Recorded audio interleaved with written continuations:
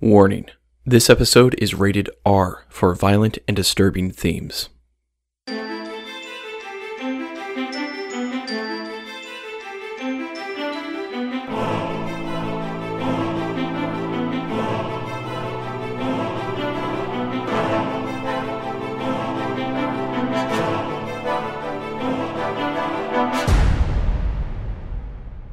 Welcome to the Untold Podcast, capturing the culture's imagination through speculative fiction. I'm your host, Nathan James Norman.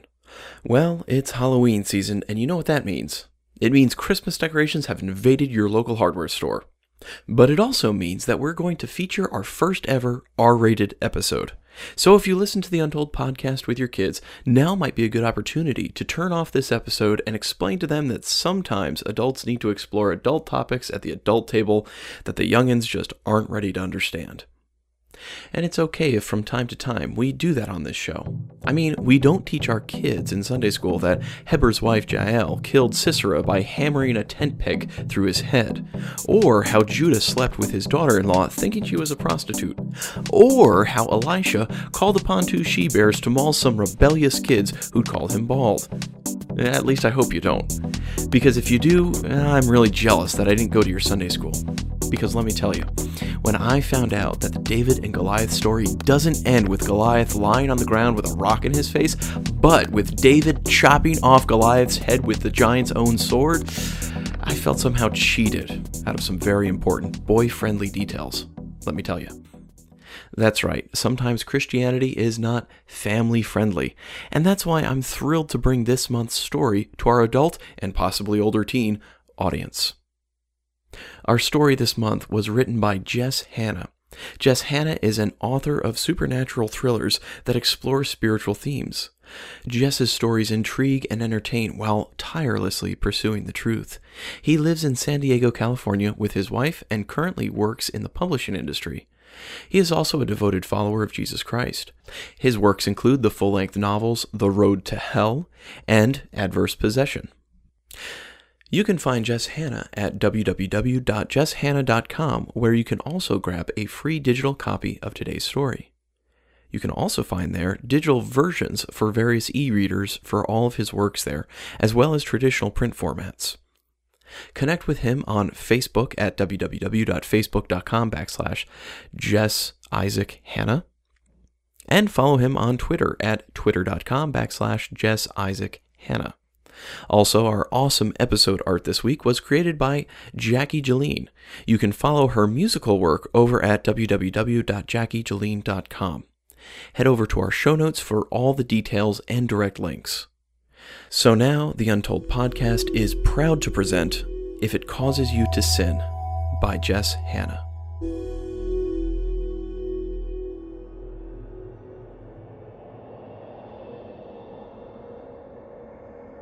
I was convinced it was the only way. I still am.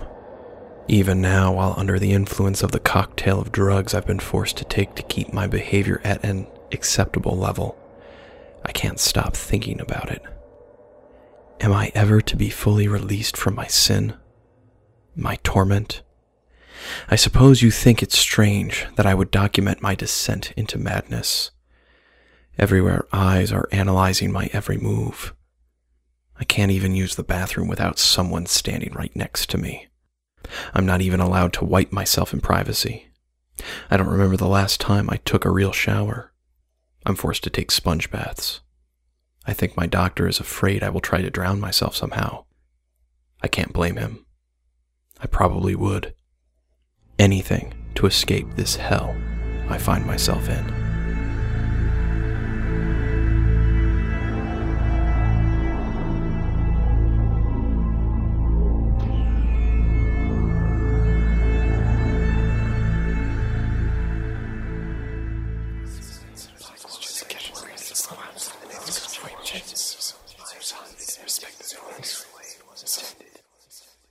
It all started with the voices. At first, they called to me softly, accusing me of minor things I'd done in the past, lifting a pack of gum from the corner store when I was in elementary school, starting fights in junior high, punching my younger sister in the face and giving her a black eye, stealing cigarettes when I was a teen.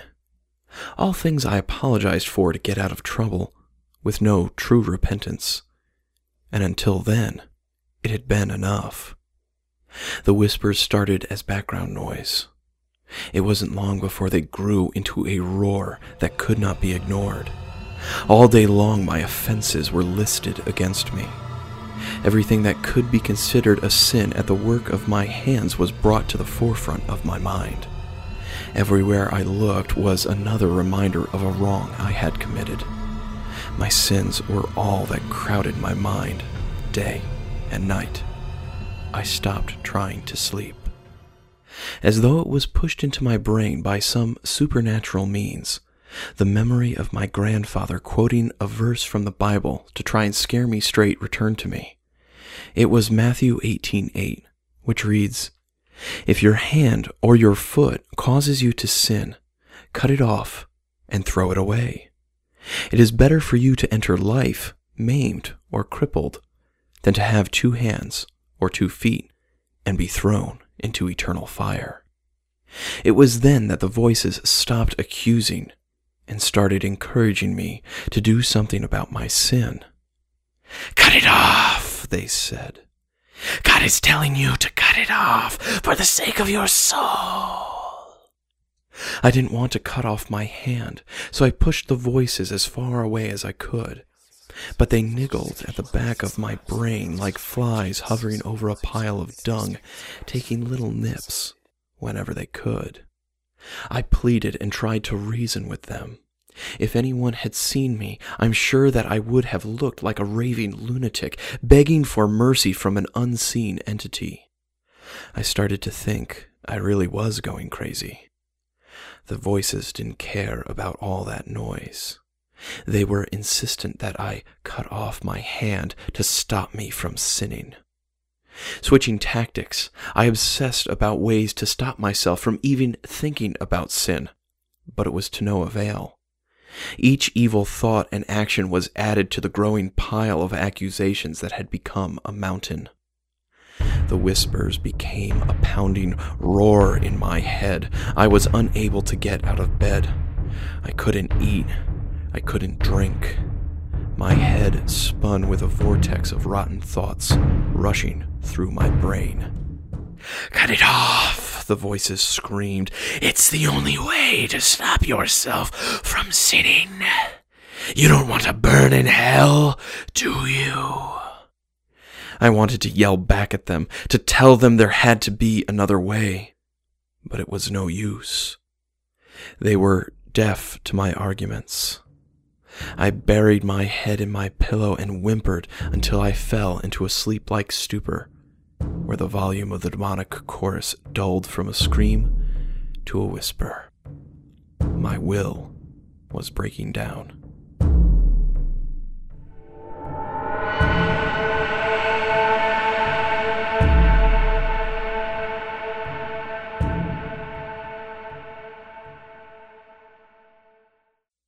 When I regained full consciousness that day, it was early afternoon. The voices assaulted me full force, accusing me of all sorts of things I wasn't even sure I had done. My desire to stop sinning was starting to match my desire to stop the voices. I began to think of ways to cut off my right hand. I rolled over and stood up from the bed. I nearly passed out from the blood rushing to my brain. I put my hands on the wall to steady myself. The room seemed to vibrate. I closed my eyes to block out the pale light that filtered in through the dark curtains. Opening my eyes to slits, I was overwhelmed by the brightness. Using the wall for support, I worked my way to the bedroom door. It was slow and agonizing, each step sending waves of nausea through my weakened body. I started trembling due to lack of nourishment. Once at the door, I stepped into the blissful gloom of the hallway. Having the sudden urge to pee, I shuffled as quickly as possible into the bathroom. Unable to continue standing, I flipped up the lid on the toilet and sat down heavily. While going, I leaned forward and put my face in my hands. I don't know how long I was in there, but at some point I lost consciousness.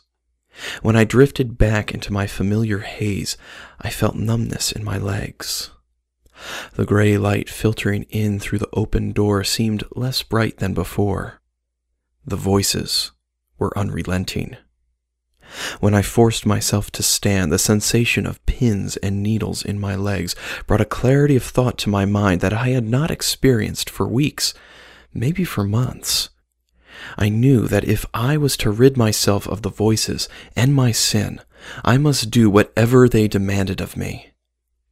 It was the only way to stop myself from falling further into the bottomless pit of madness. I stumbled into the kitchen and stared at the knife block. I had a big, sharp knife that I used to cut hunks of meat, had even used it to cut through a bone or two. But was it enough to cut through the thickness of my wrist? I wasn't sure. Next, I thought about using a meat cleaver. Just one good swipe would do the job quite well. The problem with that was getting a good aim on the right spot. It was possible to cut off too little of my hand and be forced to try again. I might also cut too far up my arm, which would look ridiculous. And there was always the possibility that I'd have to hack at it more than once. My empty stomach cramped at the thought, threatening to send me into dry heaves. I realized in that moment that performing the amputation at home was not practical. I needed to be in a public place. At home, it was entirely possible that I could pass out at a critical moment, bleed out and die, despite the precautions I might take. While I wanted to cut off my hand, I did not have a serious death wish at that time. Once I gave serious consideration to cutting off my hand, the voices became less loud, allowing me to think more clearly about how it could be done safely. That's how I ended up at Home Depot.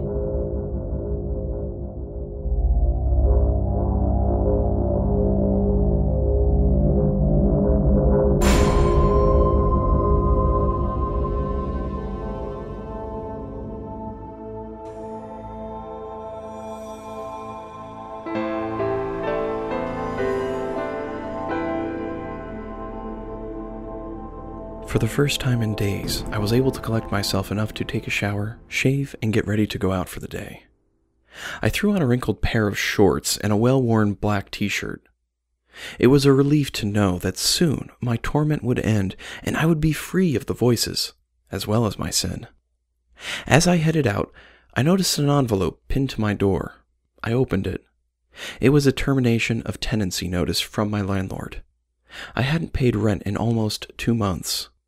I'd lost my job about a month before that from calling in sick too many times.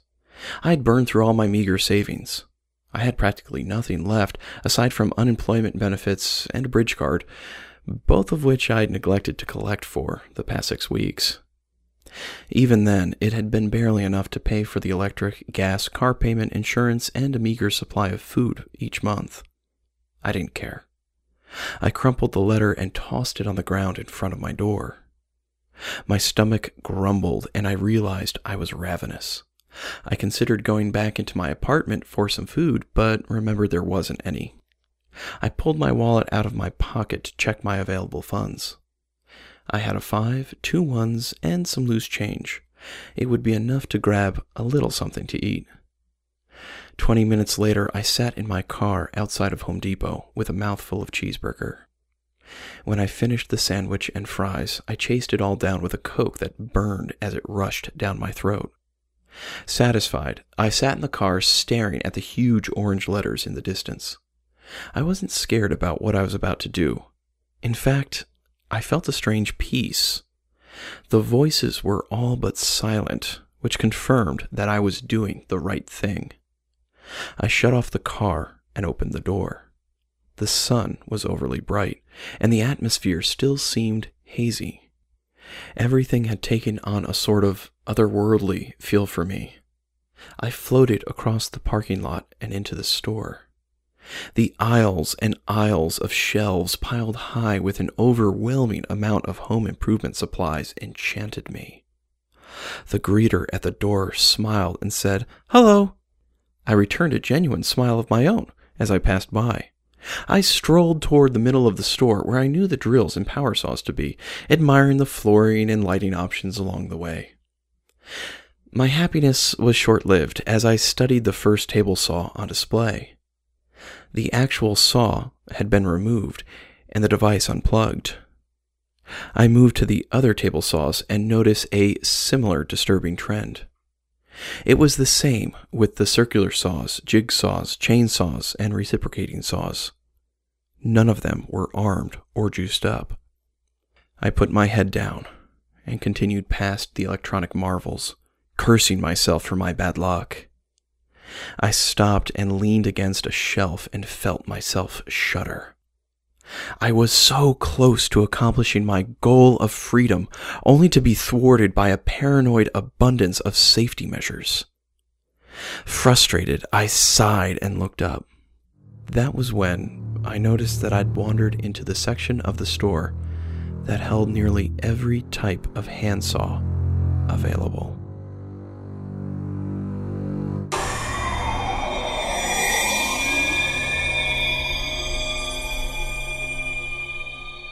In my planning, I had been so focused on using an electric saw of some sort that I never considered using anything manual. It was mostly the convenience of a machine that would cut through flesh and bone quickly that appealed to me. I wasn't sure that I had the guts to go through with it otherwise. At the first sign of backing out, the voices returned with a vengeance. They screeched over each other, making my head spin. "Cut it off! Cut it off!" I dropped to the floor and grabbed the sides of my head. It was all I could do not to cry out.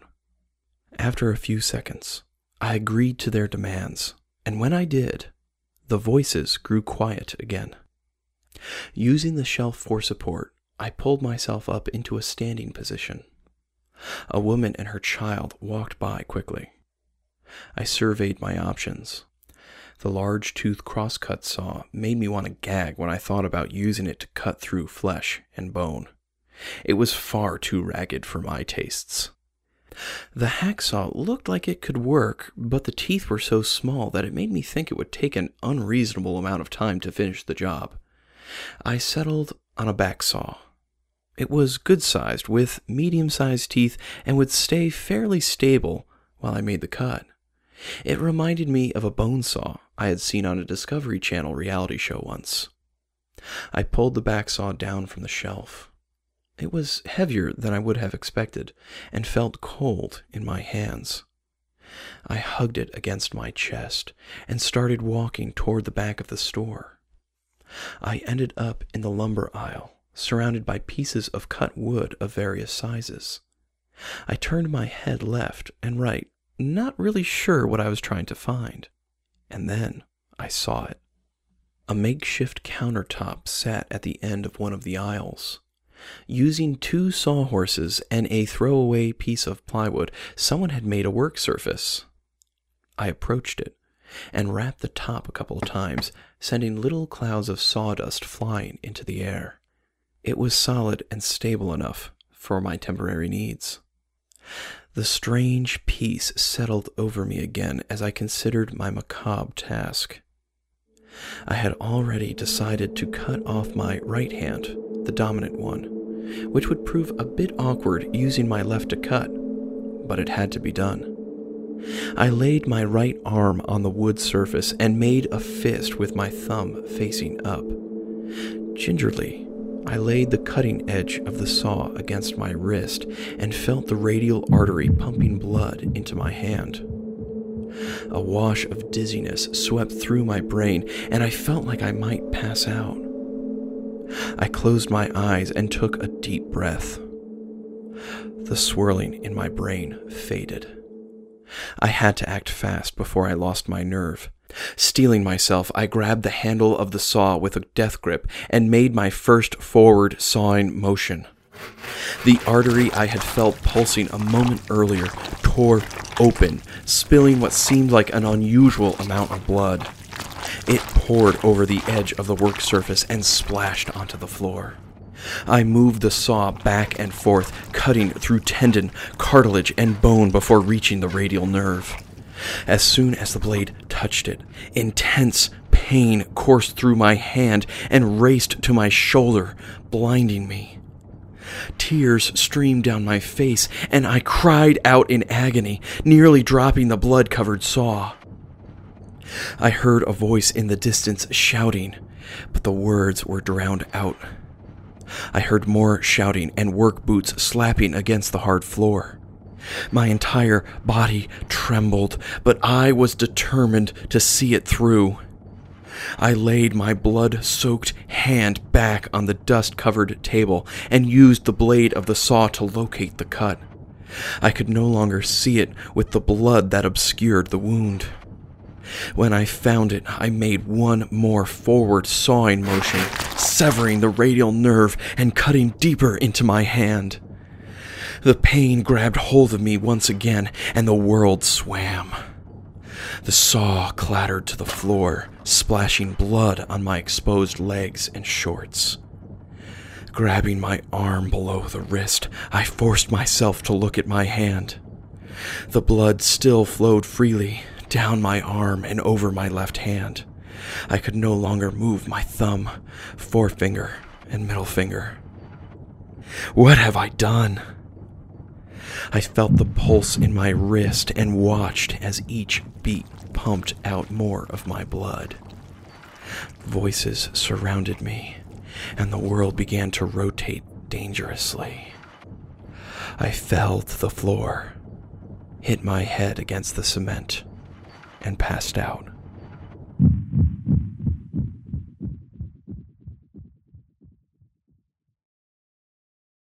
Even now, I can see the events of that day clearly. My hand has long since healed. The only reminder is a puckered white scar that feels sore whenever rain is coming. The fact that it is still attached to my body is a constant reminder of my failure to absolve myself of my sin.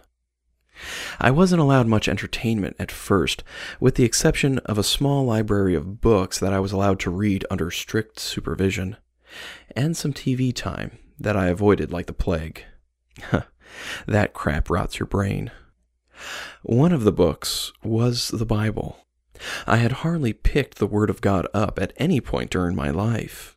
Curious, I turned to Matthew 18:8 and read the verse my grandfather quoted so long ago. It made my heart beat faster, knowing that I was still guilty of my sin. But it was the next verse that made my stomach sink. It was Matthew 18:9, which reads, "And if your eye causes you to sin, gouge it out and throw it away. It is better for you to enter life with one eye than to have two eyes and be thrown into the fire of hell." I sat that night at dinner with my flimsy plastic spork — I can't have a proper fork — wondering how hard it would be to dig out an eye using such a utensil. I'm not ready to try it just yet, but the voices are beginning to cut through the chemical haze of drugs I'm forced to take. I pray that God shows me another way, a better way, before it's too late.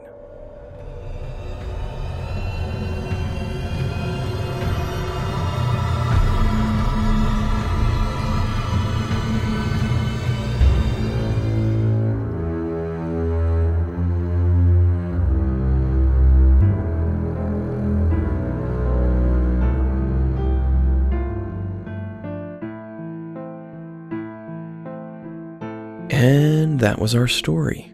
I hope it terrified you. It is absolutely horrifying to try and find forgiveness, freedom, and redemption by our own means and without the grace of Jesus.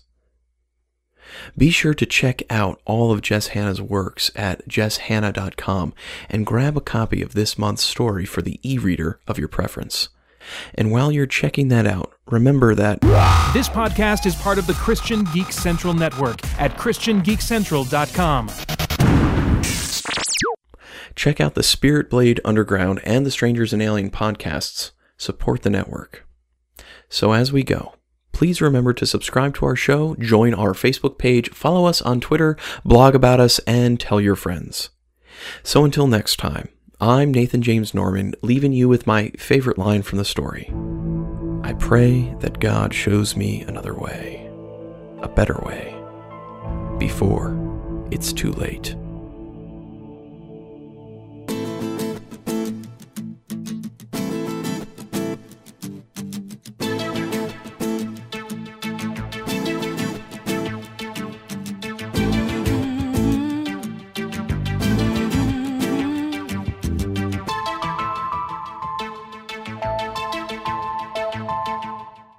Home Depot.